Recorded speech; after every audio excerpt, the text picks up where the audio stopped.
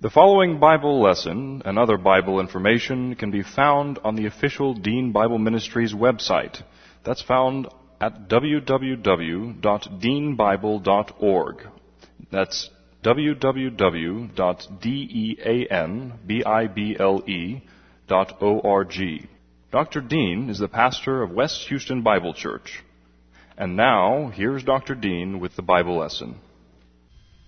Two spheres that describe our relationship with the Lord. We use the word sphere because in the Greek it's in plus the locative of sphere. That's the technical grammatical term, so it makes for a nice illustration. The top circle or top sphere represents our eternal relationship with God, and the bottom circle represents our relationship with God in time on a day-to-day basis. This is permanent, this is temporal, and vacillates.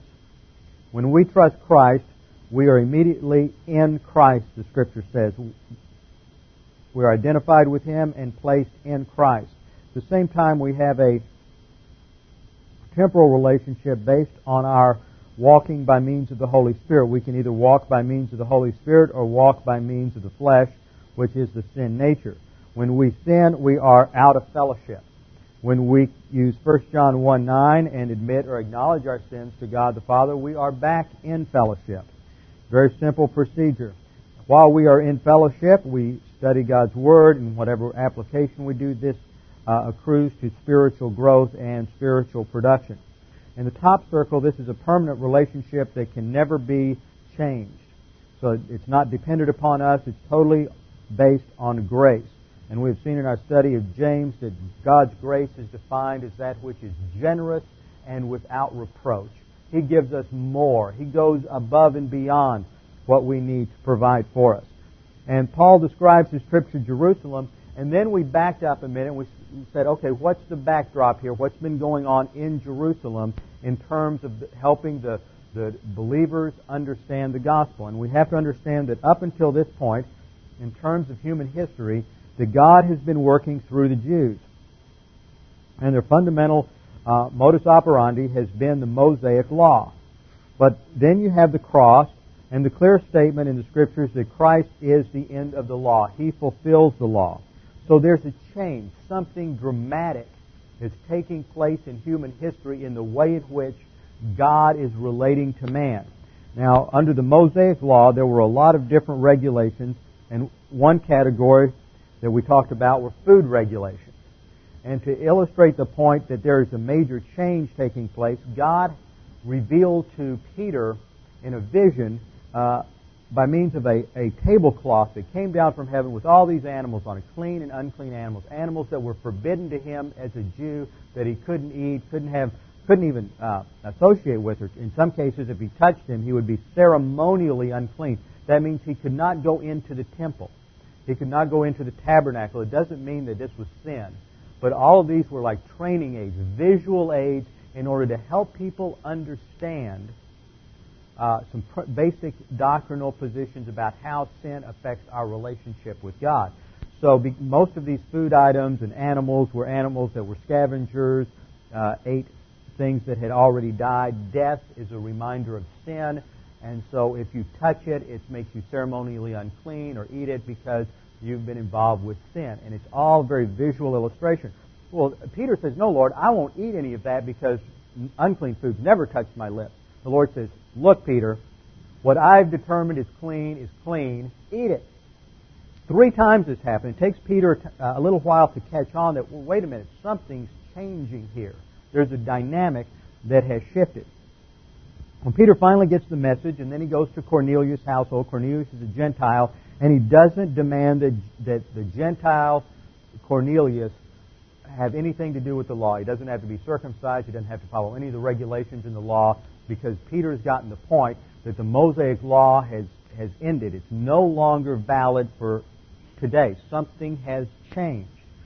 Then we come to a situation in Galatians 2:11 where Paul goes, and Peter comes up to Antioch.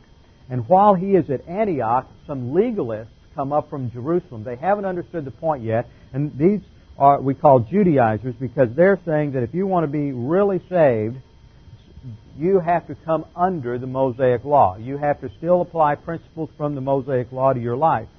And the peer pressure from these Judaizers is so great that Peter caves into the pressure, and instead of going out to eat with the Gentiles and going down and having seafood and eating shrimp and lobster and enjoying himself, he no longer associates with the Gentiles.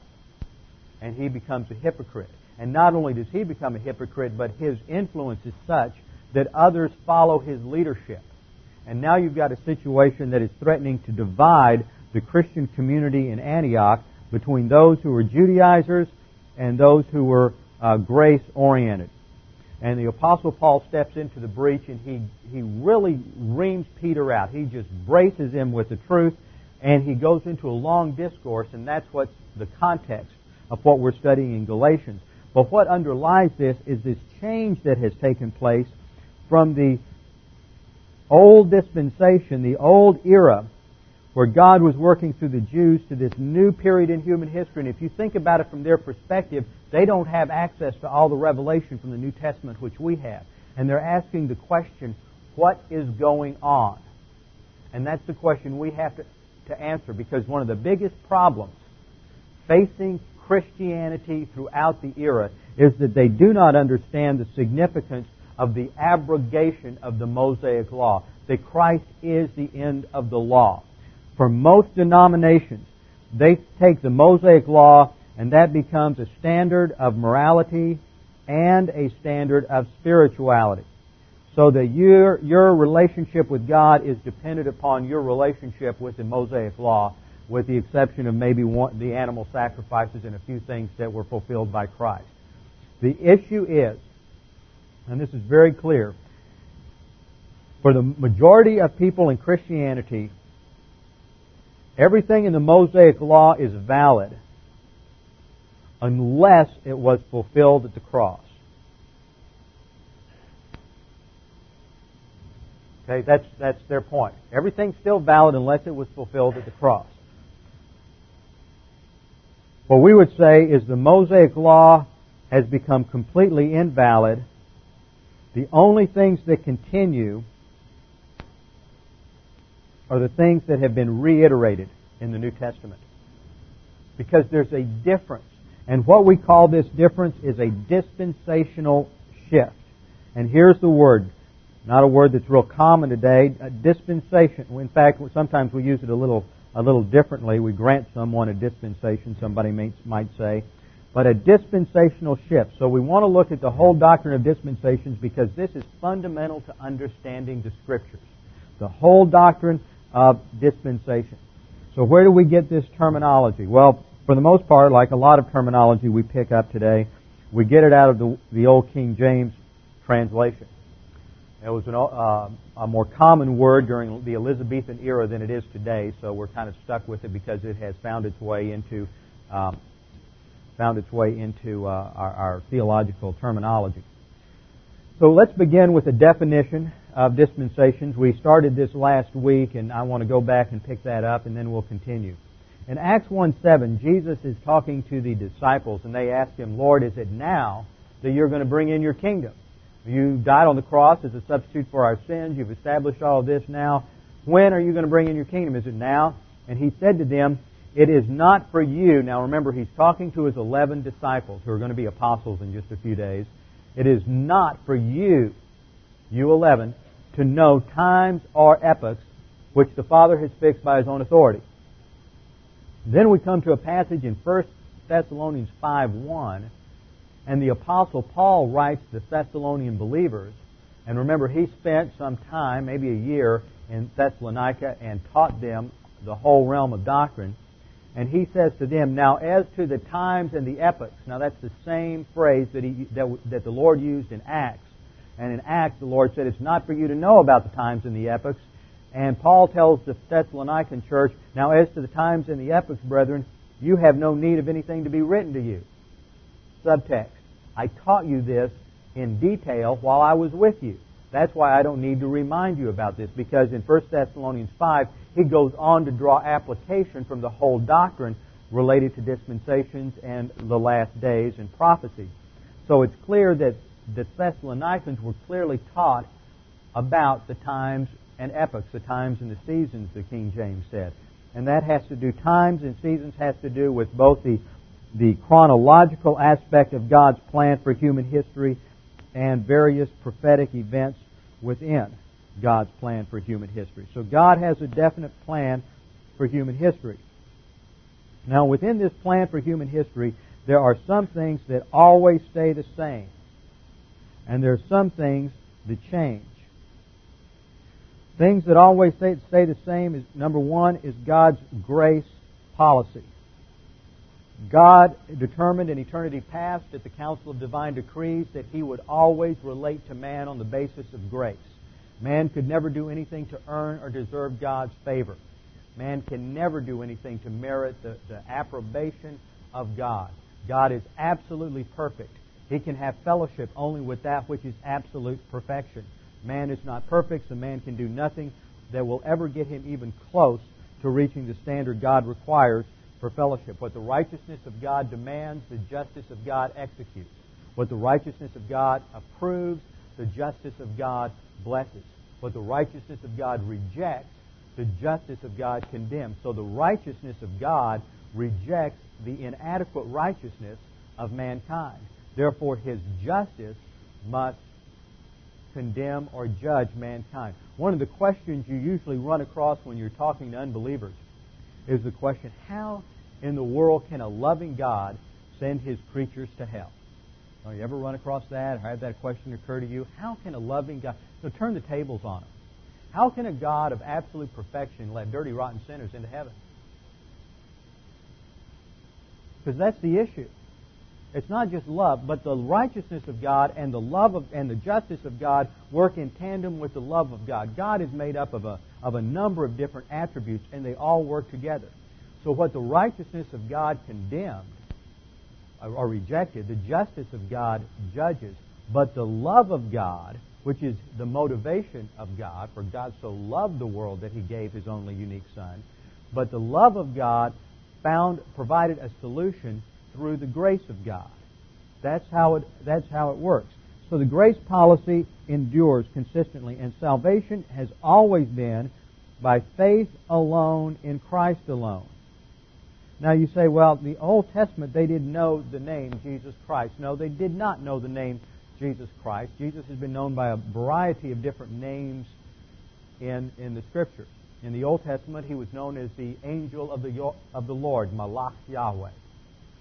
And He was also known in many passages just as Yahweh. Remember, we studied in John in the second hour that no man has seen God at any time. The only begotten, He has revealed Him. So no human being has ever seen God the Father. The visual representation, or the visible representation of God the Father has been the second person of the Trinity, Jesus Christ. So it was the pre-incarnate Christ who appeared to man throughout the Old Testament era. And they knew that God had made a promise that there eventually would be salvation, there eventually would be a Savior, and so their faith was directed to the promise that the Messiah, the Anointed One, the Promised One, would come and solve the sin problem. They looked forward to that, so they believed God's promise that a solution would be provided. We look back, the solution's been provided. Jesus Christ, as the second person of the Trinity, has been revealed as Jesus of Nazareth, and He went to the cross and died as a substitute for our sins, and our faith is based on Him. Now, other things change. God establishes certain policies, certain requirements, certain different protocols in relationship to man and man's relationship to Him, and these have changed from time to time. How is it we know that these things change? What's the vehicle that God has used for communicating the change in His plans and procedures within human history? That is called a covenant. It's from the Hebrew word berit, which means a contract. That's the best way to put it into our everyday language. A covenant is like a contract. It is a legal document. Now, there are several different covenants and classifications of divine covenants in the Scriptures. We have on this overhead, I hope you can see that okay, it's a little shadowy along the edges. We have covenants that relate to the Gentiles. We have covenants that relate to the Jews, and these are classified in two categories: unconditional and permanent, and conditional or temporary covenants. A conditional or temporary covenant means it was just in effect for a certain amount of time. There were conditions attached to it. All of the other covenants, both the Gentile covenants and the Jewish covenants, are unconditional and are permanent. God, in His grace, grants the contract to man, says, I will do this for you. There are certain stipulations for man within the context of that covenant, but God does not abrogate it. God's blessings are not made dependent upon human obedience. So let's just take a survey of these covenants. Turn back to Genesis chapter 1, and we're going to start with the first one and just work our way through the covenants, because this is important in background. We're studying Galatians, and when we get into Galatians 3 and 4, Paul is going to build his entire case on the covenants of the Old Testament. So it's very important for us to understand these covenants.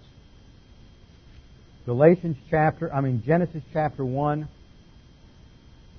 Let's look at verse 28 and 29. Start in verse 27. And God created man in His own image. In the image of God He created him, male and female. Or male and female He created them. Now this is the discussion of what's taking place on the sixth day of creation. The creation of the human race with Adam and Eve. And God blessed them, and God said to them, be fruitful and multiply and fill the earth and subdue it. Notice what it's saying. Notice the command. Remember this command. Be fruitful and multiply. Fill the earth and subdue it. He's giving man a mission. There's a lot behind this that I just don't have time to go into related to the vocabulary and its way it's used throughout ancient Near Eastern contracts called the suzerainty vassal treaty form. It's very fascinating how in archaeology we've discovered very ancient contracts were also called treaties, these very ancient treaties. And just like a legal contract today has a certain format to it. You go buy a house, you're going to get a boilerplate contract, and the realtor is just going to fill in the blanks with your name and the seller's name and the price, but all the other verbiage all stays the same. It follows a certain format. If you buy a business, you have another type of contract form. And so you can identify certain things by that contract form. And I think that in God's dealings with man, from the Garden of Eden onward, God established a certain protocol for how these contracts were set up. And then when man started dealing with other men, He said, okay, wait a minute, what do we have as a frame of reference? The frame of reference was God's covenant. So man modeled his covenants after God's covenant. So we can trace certain terminology and certain things there. And there are some of the terminology and verbiage used here in Genesis 1 is very reminiscent of the type of language that you find in suzerainty vassal treaty forms. Suzerain is the Lord. He's the great king. In fact, Meredith Kline, who's a great scholar who developed this, called his book The Treaty of the Great King. You have the great king. He's the overlord. It's like a feudal concept, if you remember that from medieval studies. It's a feudal concept. You have the great king, and he has his vassal kingdoms. Think about the old Soviet Union under communism and their satellite nations. Those were like vassal nations to the great communist dictator in Moscow. And so the great king is pictured as having these vassal states who are subservient to him, and he gives them certain responsibilities, and in turn he's going to protect them and provide for them and do a number of different things for them. But he sets up this contract, and he says, I will do this for you, you do this for me. And he gives them a responsibility and sets up a king, a vassal king, over a certain area. Well, this is the imagery underlying this. God is in heaven, He's created the earth, and He sets man up to rule creation in God's place. As God's representative on earth, man is sort of a viceroy to rule the creation as God's representative. So he is to fill the earth, and to multiply, fill the earth, and subdue it. He's to rule over the fish of the sea, and over the birds of the sky, and over every living thing that moves on the earth. This is man's mission. He is to rule and oversee the creation on the earth. Then, I want you to skip over to the second chapter, and we're going to look down to verse 15. Then the Lord, chapter 2 comes, typical Hebrew style. You read liberal theologians and they'll say, well, you've got a conflict here. You've got two different creation stories. Genesis 1 is one creation story where God does everything in 6 days. Genesis 2 reflects a different tradition, and He takes all this time to create man. Well, typically the way the Hebrews write narrative is they give you a summation. They'll either make a sentence where they just summarize everything and then they come in behind it and give you all the details, or they may give you a paragraph or two that's a summation, and then they come back and they break it down point by point. So what we have in Genesis 1 is an overview of the entire creation week. And then in Genesis 2, Moses comes back and he goes into detail as to just what happened on day 6, all the mechanics of God's creation of the human race. And here we find that after He created them, in the process of giving them the creation mandate or establishing what we call the Edenic covenant, God says, the Scripture says, then the Lord God took the man and placed him into the garden. Why? To cultivate it and keep it. What was the word used back in 128? Fill the earth, subdue it, rule over the fish of the sea and over the birds of the sky. And here He's placed in the garden to cultivate it and keep it. And the Hebrew word for keep is to guard it. So He's given a responsibility here. And this terminology is terminology often found in some of the treaty forms or contract forms of the ancient world. He's given a responsibility. So what's happened here under the contract of the Edenic covenant, man is placed in the garden. He's given two responsibilities. One is to multiply, be fruitful and multiply and fill the earth. And two is he has responsibilities. So even in perfect environment, in a perfect situation where there's no sin, guess what? There's still responsibility. Okay? Human responsibility is established from the very beginning. Even in heaven in the future, we're going to have responsibilities. As believers in the Lord Jesus Christ, we're going to rule and reign with Him if we have pursued spiritual maturity in this life. What you are doing today prepares you for your future role to rule and reign with Jesus Christ. If you're a failure as a believer in this age, and you fail to grow spiritually, see, the only thing that goes with you into heaven is what you can take with you in your soul. And the only thing that's going to be in your soul is doctrine. If there's no doctrine there, and you haven't matured spiritually, if there's been no spiritual growth or edification, then you're going to come into heaven, and there are going to be some loser believers, some failures who never learned anything, have no frame of reference, no concept of anything. They're going to get to heaven and go, where am I? But they're going to still be in heaven because they trusted Christ as their Savior. But that's all they did. They never learned anything else. They never applied any doctrine. They never grew. And they're going to lose everything at the judgment seat of Christ, but they'll still be in heaven. They won't have any responsibilities. They won't have any jobs, anything like that, because they never developed the capacity for it. And that's what we're doing right now in spiritual life, spiritual growth. So they're given the responsibilities to cultivate the garden, to guard it, or keep it, to guard it. And 3, Adam was given responsibility for developing nomenclature for all of the animals on the earth. So this is their responsibility. And there is one prohibition. And that is that they can eat from the fruit of the tree, any tree in the garden except for the fruit of the tree of the knowledge of good and evil. And we know that what happened was that Eve saw the fruit. She was tempted by Satan in the form of a serpent. She ate the fruit and enticed her husband. He had a choice between this good-looking companion who was his helpmate and the fruit, and he decided to go with her. And so we have the fall. Now, that's the end of the Edenic covenant, and it's going to be modified in the Adamic covenant. And that is basically what happens in Genesis 3:14 and following in relationship to God's curse on the human race and on creation. Remember, I want to drill this into your thoughts. We're going to need it over and over again. Righteousness, justice, love. What the righteousness of God approves The justice of God blesses. But what the righteousness of God condemns or rejects, the justice of God condemns. But the love of God provides the solution through the grace of God.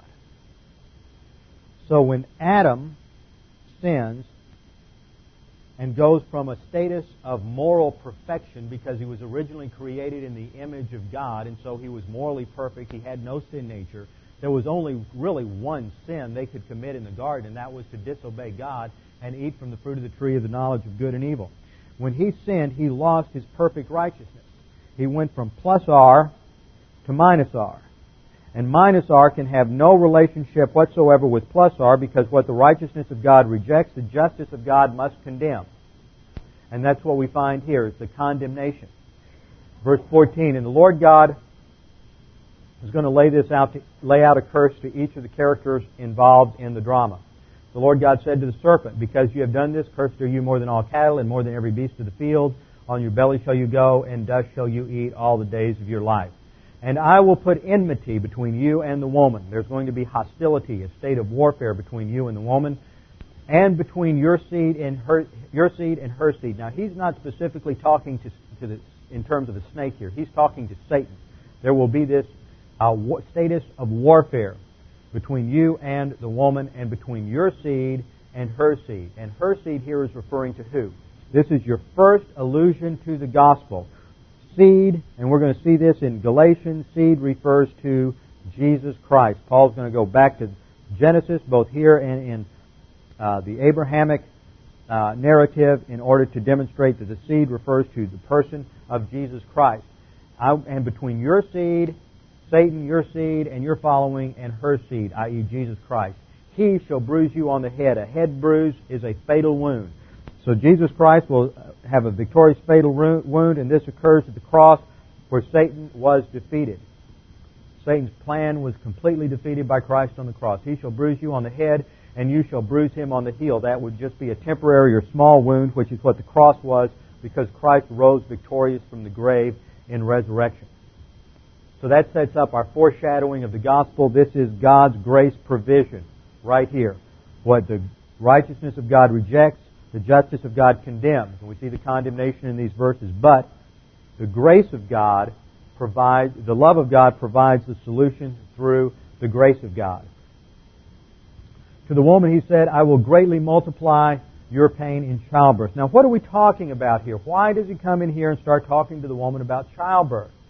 Let's go back to the Edenic covenant. What was the requirement? The first thing, be fruitful and multiply. Okay.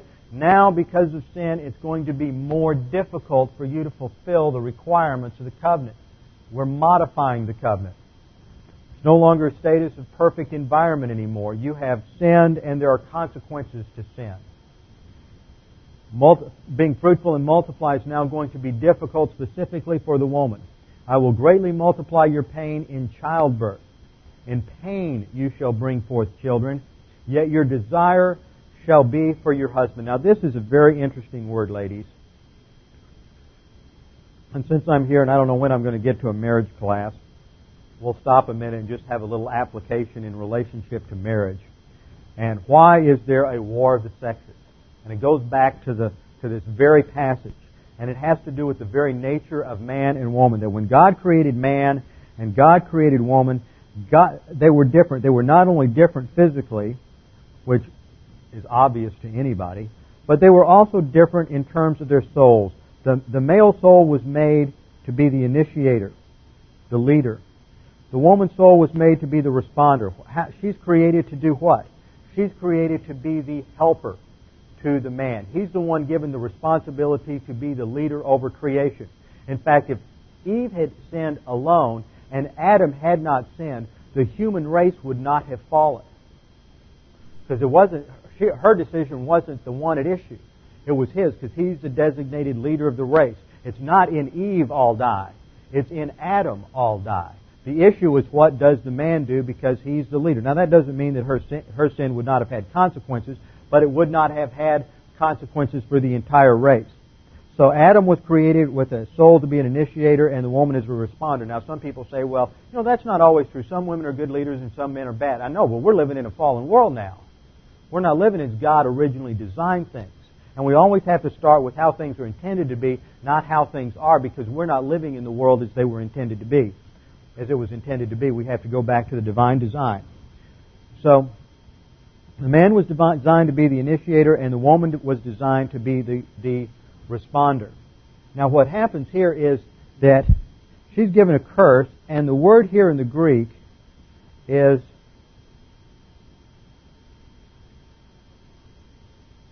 teshuka. T-E-S-H-U-K-A-H.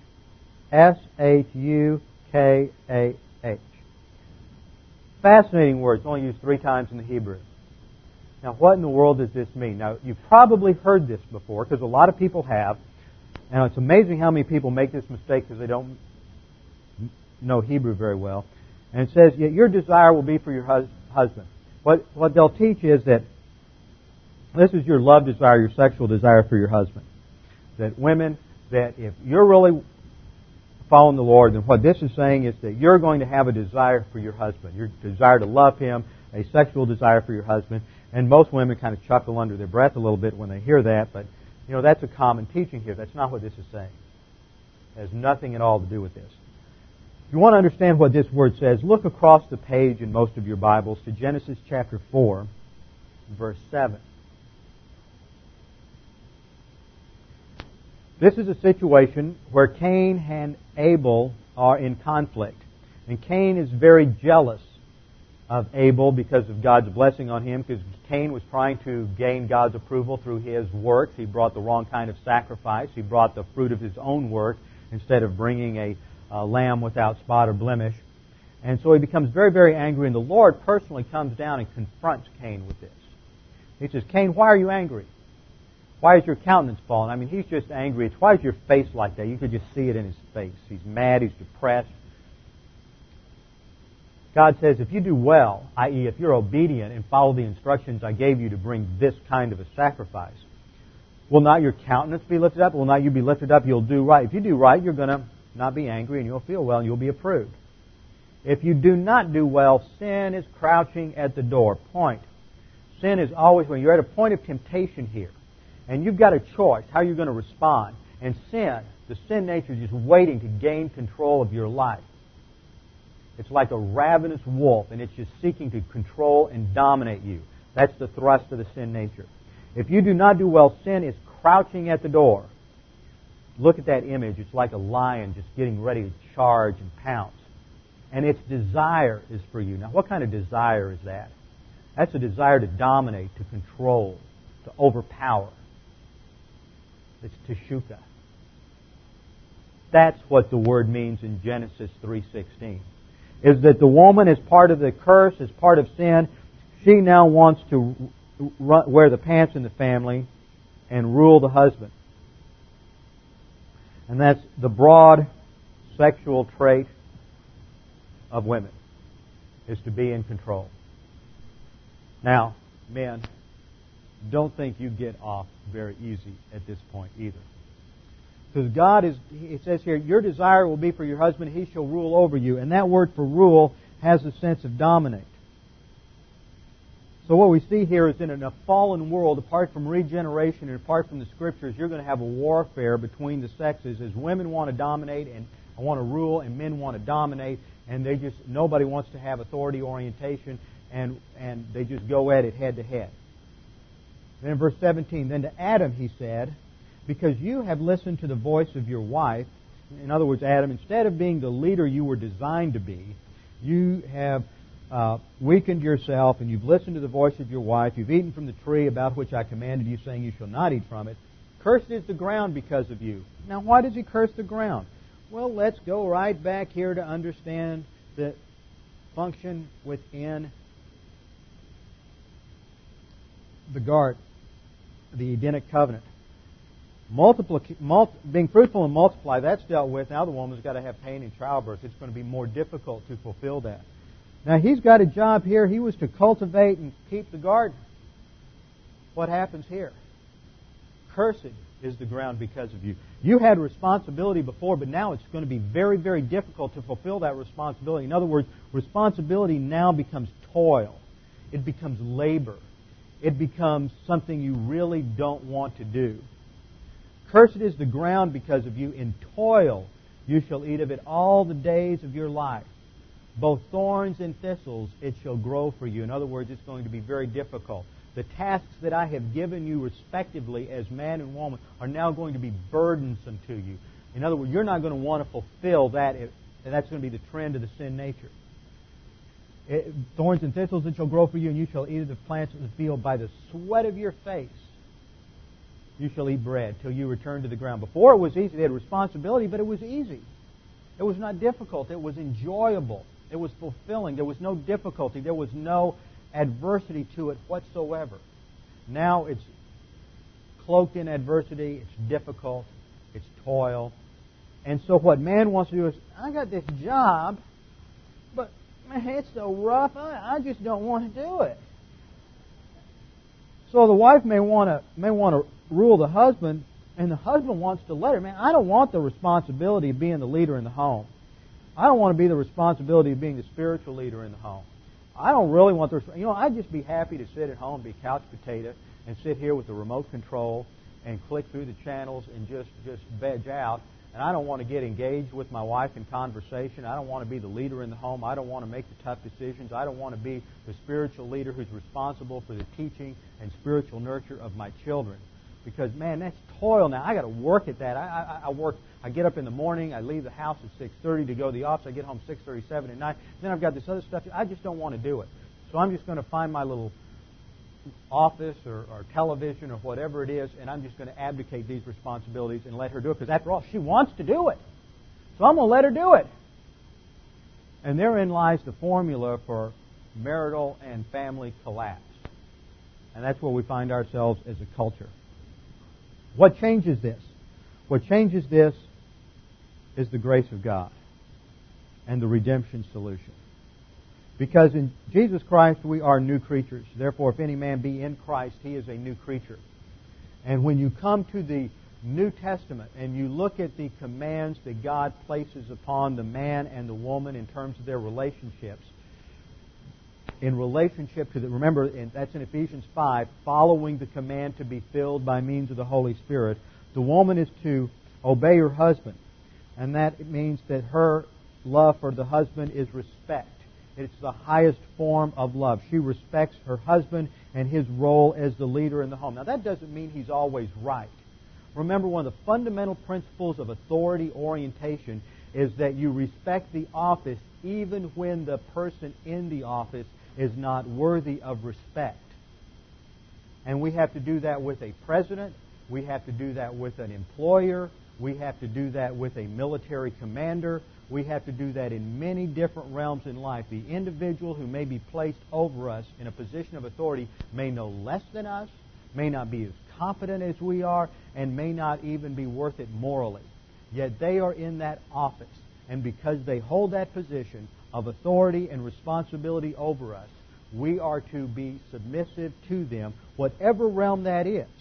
When you teach this, women say, well, this is so hard. Well, everybody's under authority. Everybody's in some kind of position where you have to obey an authority over you. The husband's not off scot-free. He's under the authority of Jesus Christ. So the woman is to love her, is to respect her husband, to obey him as unto the Lord. It's related specifically to her relationship to the Lord Jesus Christ. And the husband is to love his wife. Now, that's not a passive term. Love is a very active concept. He is to love his wife. How? As Christ loved the church. That involves sacrifice. That involves making her a priority in your life. That involves doing everything necessary to accomplish the task, and the task is to love your wife as Christ loved the church. And these are spiritual issues, so important that Peter comes along and says, if there's marital breakdown, your prayers won't get heard. If there's marital breakdown, your prayers won't get heard. So that relationship between the husband and the wife has a major flaw in it because of the curse of sin. But that flaw can be wiped out by the grace of God and the application of doctrine and spiritual growth within that relationship. Now, back to our subject. We've had a little sidelight on little marriage special there. Now we'll get back to covenants and dispensations.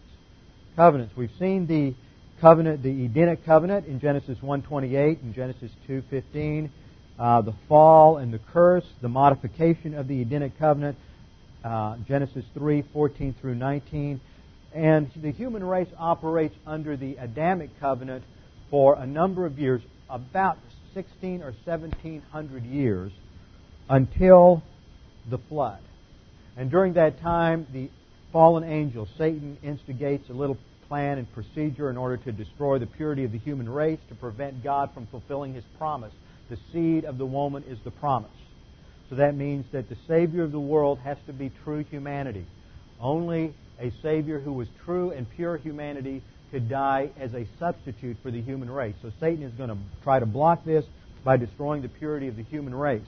And in Genesis chapter 6, we hear of his nefarious scheme, where it says that in Genesis 6:2, that the sons of God saw that the daughters of men were beautiful, and they took wives for themselves, whomever they chose. Now, the term sons of God is the Hebrew word, and this is very important, one of the reasons why you have to know the original languages, or you're going to cause problems.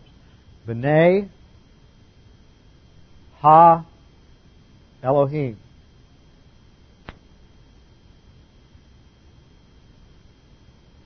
B-E-N-E-H-A, that's your definite article, Elohim, for God. Now, this is a technical term in the Old Testament for angels, both fallen and unfallen. And you see this in several passages in Job 1 and Job 2, where it's talking about the angels together, both the demons and the holy angels, as the sons of God. So you have two categories of angels. Fallen angels are then divided into two categories. The categories of those who lost their first estate here are those who were involved with the human race here and are now imprisoned in Tartarus, and those that are still free today, known as demons. So there's imprisoned demons or fallen angels and those that are still loose. The sons of God saw that the daughters of men were beautiful, and they took wives for themselves, whomever they chose. So there's procreation going on between angels or demons and the human race. And you see remnants of this in the old mythology, where you see the Greek gods coming down from Mount Olympus and seeing a beautiful woman and taking her as his wife and having an offspring like Hercules, who was half man and half God. Well, where does this come from? This comes from the Nephilim here in this passage. Verse 4, the Nephilim were on the earth in these days. This is this hybrid race, half demon, half man, were on the earth in those days, and also afterward when the sons of God came into the daughters of men, and they bore children to them. These were the mighty men of old, who were of old, men of renown. And God then looked at man in verse 5 and saw that every intent of the thoughts of his heart was evil continually. And in order to preserve the human race, He sent this huge flood as judgment on human sin. So here we come back to this principle that always goes along with God's grace is judgment. There must be judgment of sin. God's grace is always based on the fact that His righteousness and justice is satisfied, and there is judgment of sin. We'll come back to emphasizing that in our passage in John and with John the Baptist later on. So after the flood and Noah and his children come up, there were 8 people on the flood, on the ark. There was Noah and his wife, 3 sons and their wives. Now I imagine Noah had a lot more sons than that, because up till he was 500 years old when the Lord came to him and told him that He was going to judge the earth. And if you live 500 years, you usually have more than 2 or 3 kids. But it was quite a world at that time, and most people rejected grace and rejected His message. Noah preached for 120 years, and nobody responded. Now, was Noah successful? You bet he was, because he did what God wanted him to do. You see, God's criteria for success is different from our criteria of success. Our criteria of success is you're successful if you do great things and have a large number of people coming to church, and if you build a big organization or make a lot of money, God says you can be a failure in the eyes of the world and not attract anybody, not have anybody respond to your message, and never have a successful company at all. Well, because you as a believer are operating in the cosmic system, you're in the middle of spiritual warfare, and all your failures may be related to spiritual warfare, but the issue is, are you walking consistently with me? And if you're walking consistently with me, learning doctrine, applying doctrine, growing spiritually, and doing everything the way God says to do it, then in God's book you are a success. That's what matters. It's what God says, not what anybody else says. So we come to the debarkation from the ark, and God establishes a new covenant with the human race, and its sign is the rainbow. Anybody seen a rainbow yet lately? Okay, that covenant's still in effect then. God blessed Noah, chapter 9, verse 1, and God blessed Noah and his sons and said to them, be fruitful and multiply and fill the earth. Have we heard that before? Yes, we have. That goes right back to the command in Genesis 1:28 in the Edenic covenant. So we're getting a further modification. Some things have changed, right? Sin, suffering, toil, pain in childbirth. Some things stay the same. Some things have stayed the same. See, some things never change. Some things do change. Be fruitful and multiply and fill the earth. Here's where now we're going to see some changes. And the fear of you and the terror of you shall be on every beast of the earth and on every bird of the sky, with everything that creeps on the ground and all the fish of the sea into your hand that are given. Okay, now there's fear and terror for the human race placed into the animal kingdom. You didn't have that before. Now you have that, or it's intensified perhaps. Every moving thing that is alive shall be food for you. Man before this was gramnivorous, vegetarian, not carnivorous. Now he's omnivorous. He eats vegetables, he eats meat. Every moving thing that is alive shall be food for you. I give all to you as I gave the green plant. Only you shall not eat flesh with its life, that is, its blood. Don't eat raw flesh. And surely I will require your lifeblood. From every beast I will require it, and from every man. Wait a minute. Something's changing here. God is now delegating to the human race judicial authority.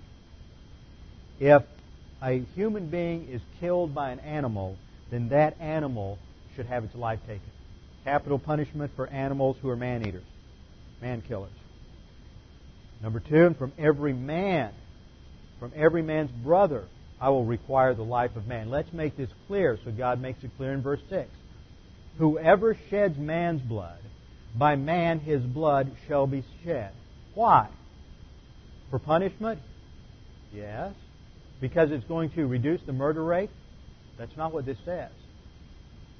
It says, for in the image of God he made man. This is serious. You do not take someone's life. Only God has the prerogative of doing that. When someone takes someone else's life, they're acting like God. They deserve to be removed from the face of the earth as quickly as possibly under all fairness of jurisprudence. Anybody seen a rainbow lately? In the last year or so? Okay, you've seen rainbows? It's still in effect. Hadn't changed. This covenant's still operational. That means capital punishment is delegated by God. It's still operational. It hasn't changed. All of these stipulations are still on the earth. And as for you, be fruitful and multiply, populate the earth abundantly and multiply. And I think we've done that. In 1974, the world's population was 3 billion. Now it's 5 billion. In another 12 years, it's supposed to be 6 billion. I think we're doing it. Incidentally, that's about the population of the earth at the time of Noah's flood. If you take the very conservative figures of 3 or 4 children per family, and remember, these folks lived to be 900 years of age. So they were, their childbearing years probably lasted 500 or 600 years. A lot of women groaned when I said that. It was universal. Childbearing years lasted for 400 or 500 years, so they probably had many more children than just 2 or 3. But if you take a conservative estimate of 3 children per household, and now remember you've got overlapping generations, 10, 11, 12, 13 generations living on the earth at the same time, because they lived 900 years. Today you only have 3, maybe 4 in some odd circumstances living at the same time.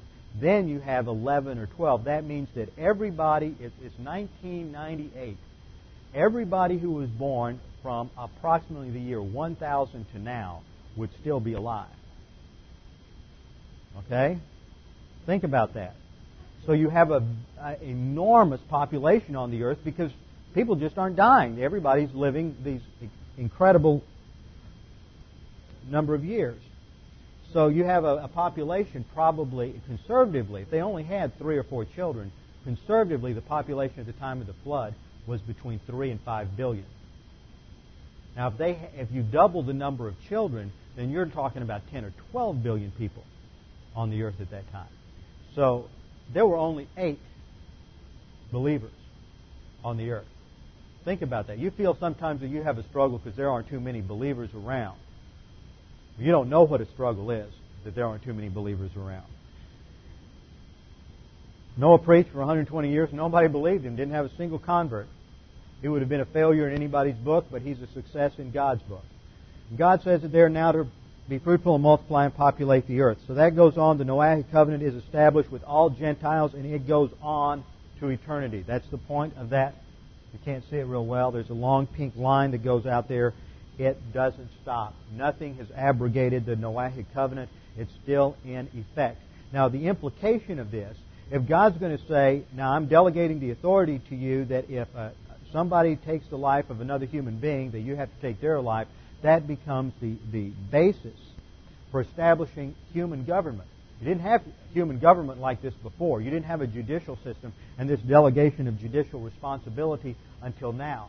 So this comes along, it's established, and this becomes the basis for human government.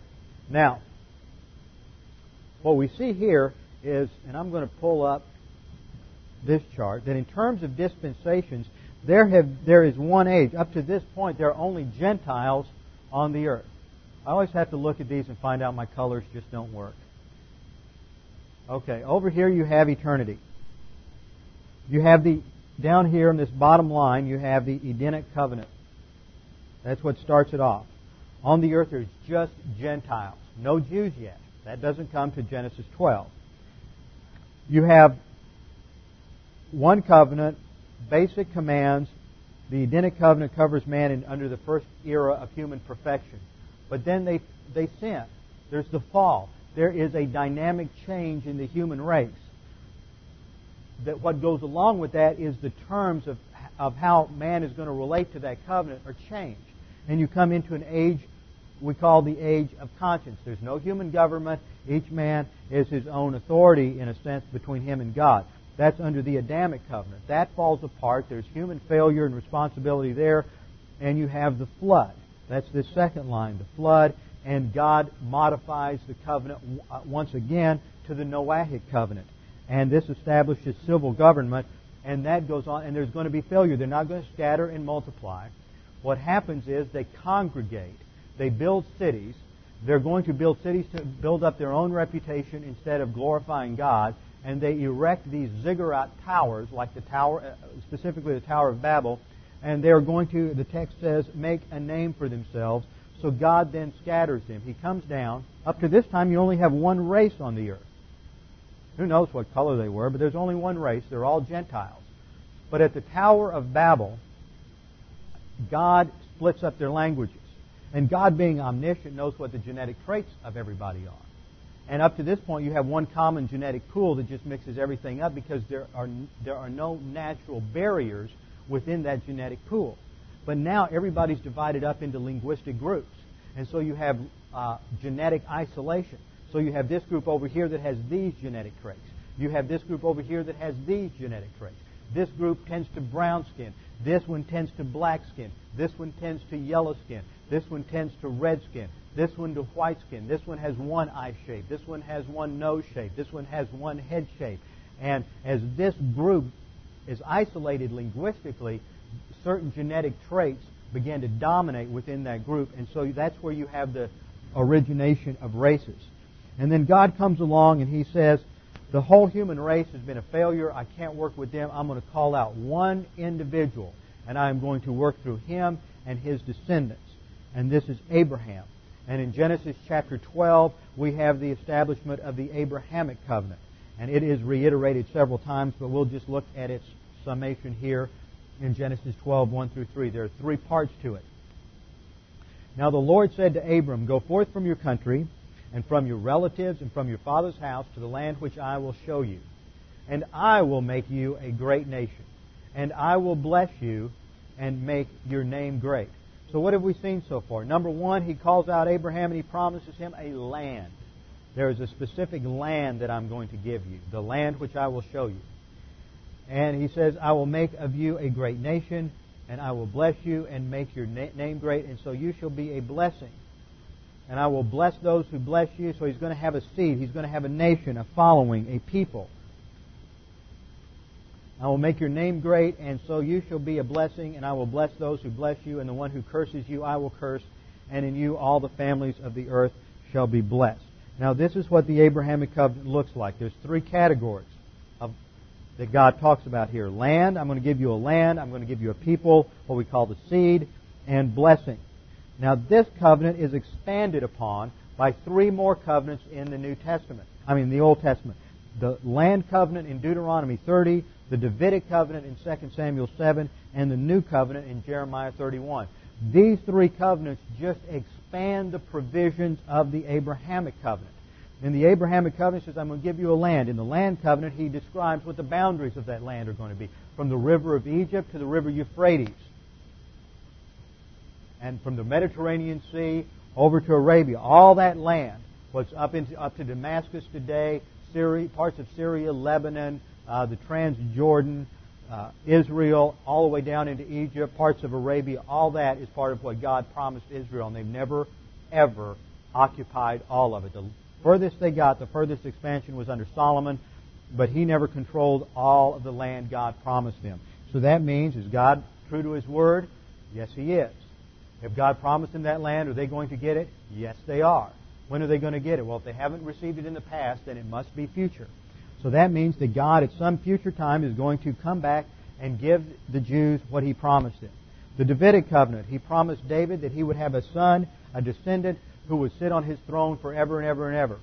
Is that going to be fulfilled? Yes, it is. In the person of Jesus Christ, who's called the Son of David. He's a descendant through both Joseph and Mary. Joseph, an adopted father. Mary, his true mother. He's genetically a descendant all the way back to David.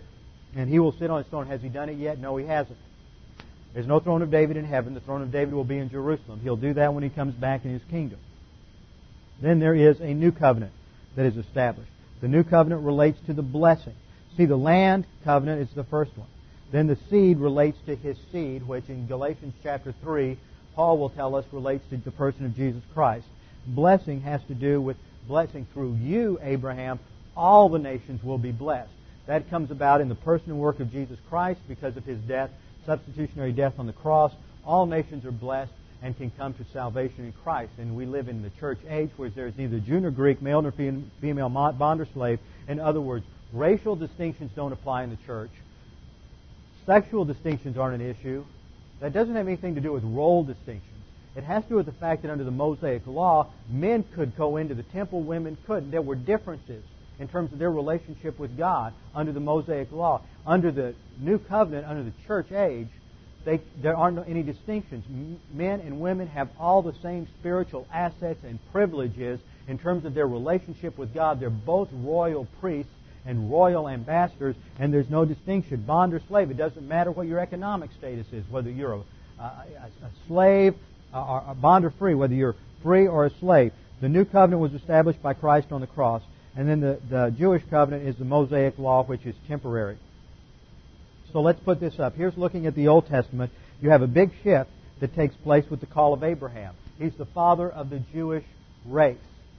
All Jews go back to Abraham, Isaac, and Jacob. What sets each of them apart, there were other children, but they were all regenerate. Ishmael was the son of the bondwoman. Now Hagar, the Egyptian woman who was a slave, and he was not the seed. He was not a believer, and we're going to see that. That's a big part in Galatians chapter 4. And that's the age of the patriarchs, Abraham, Isaac, Jacob, Joseph, and then the enslavement in Egypt, and then the coming of the law and the establishment of the Jewish nation. and Moses is the father of the Jewish nation, and that comes to an end with the establishment of the new covenant at the cross. So now we come to an overall view of dispensations as such. In the top row are your major ages: the age of the Gentile, the age of the Jews, the age of the church. The bottom row are your dispensations. Last time I said dispensation translates the Greek word oikonomos. It comes from two Greek words, oikos meaning house and nomos meaning law. House law. Your house law changes at times. The person who rules the house says, okay, now we're going to change the rules and regulations and we're going to do it this way. You knew that when you were a kid. When you were a preteen, you had certain rules and regulations. You had to be in bed by 8 or 9 o'clock. You had to eat your vegetables, do different things, whatever. When you became a teenager, you got to stay up till 10, 11 o'clock at night, 12 o'clock at night and do other things. When you became an adult at college age, 19, 20, you may have still lived with your parents, but the rules changed again. They're still your parents? Yes, they are. You're still their child? Yes, you are. Some things stay the same, but the house law, some of the rules changed, and that's what happens here. These are your dispensations. What initiates the change is the covenant.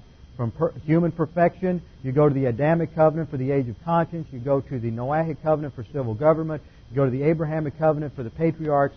And then you go to the Mosaic covenant for the law, which is temporary. Christ fulfills the law, establishes a new covenant. Comes in the church age, which is mystery doctrine that hasn't been revealed in the Old Testament. The Jewish age was cut short by 7 years, according to Daniel chapter 9. And it's finished out in the tribulation. The 7-year tribulation fulfills all the judgments related to Jewish disobedience, ties everything up with a nice ribbon and bow, and the Lord Jesus Christ descends to the earth at that point. Right here, you have the second coming of Christ.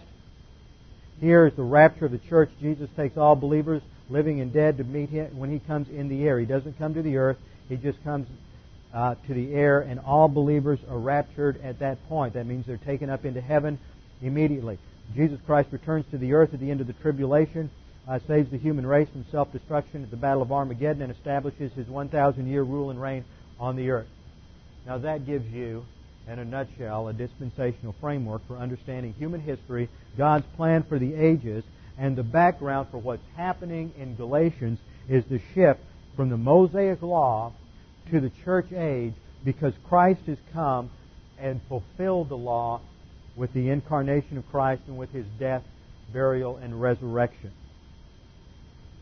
With that, we'll close, and next week we'll come back and we will look at the whole doctrine of imputations and how that relates to justification. Very critical doctrine, imputation. Not a word we use a lot today, but a very critical concept. If you ever wonder about eternal security, if you ever wonder about how God can save you irrespective of whatever you do afterwards, then you need to understand the doctrine of imputation. It's foundational to understanding your salvation. With our heads bowed and our eyes closed. Lord, we thank You that You have revealed Your plan for human history, that we can look at it, that we can evaluate it. We can see from this that the center point of history is that You sent Your Son in the fullness of times to the earth, that Jesus Christ is our Savior, that we have salvation by faith alone, in Christ alone. Father, we pray that if there's anyone here this morning that is not confident of their salvation, does not know where they would spend eternity, that they would take this opportunity right now to tell You in the privacy of their own soul that they accept Jesus Christ as their Savior. They trust in Him alone. That's all that's required. Doesn't need works, doesn't need any emotion, doesn't need any feeling sorry for sin or any false promises. It just needs trust in Christ. That's it. Now, Father, we pray that You would help us to remember these things, that they would help us to understand Your Word and make it more clear to us. We pray in Christ's name. Amen.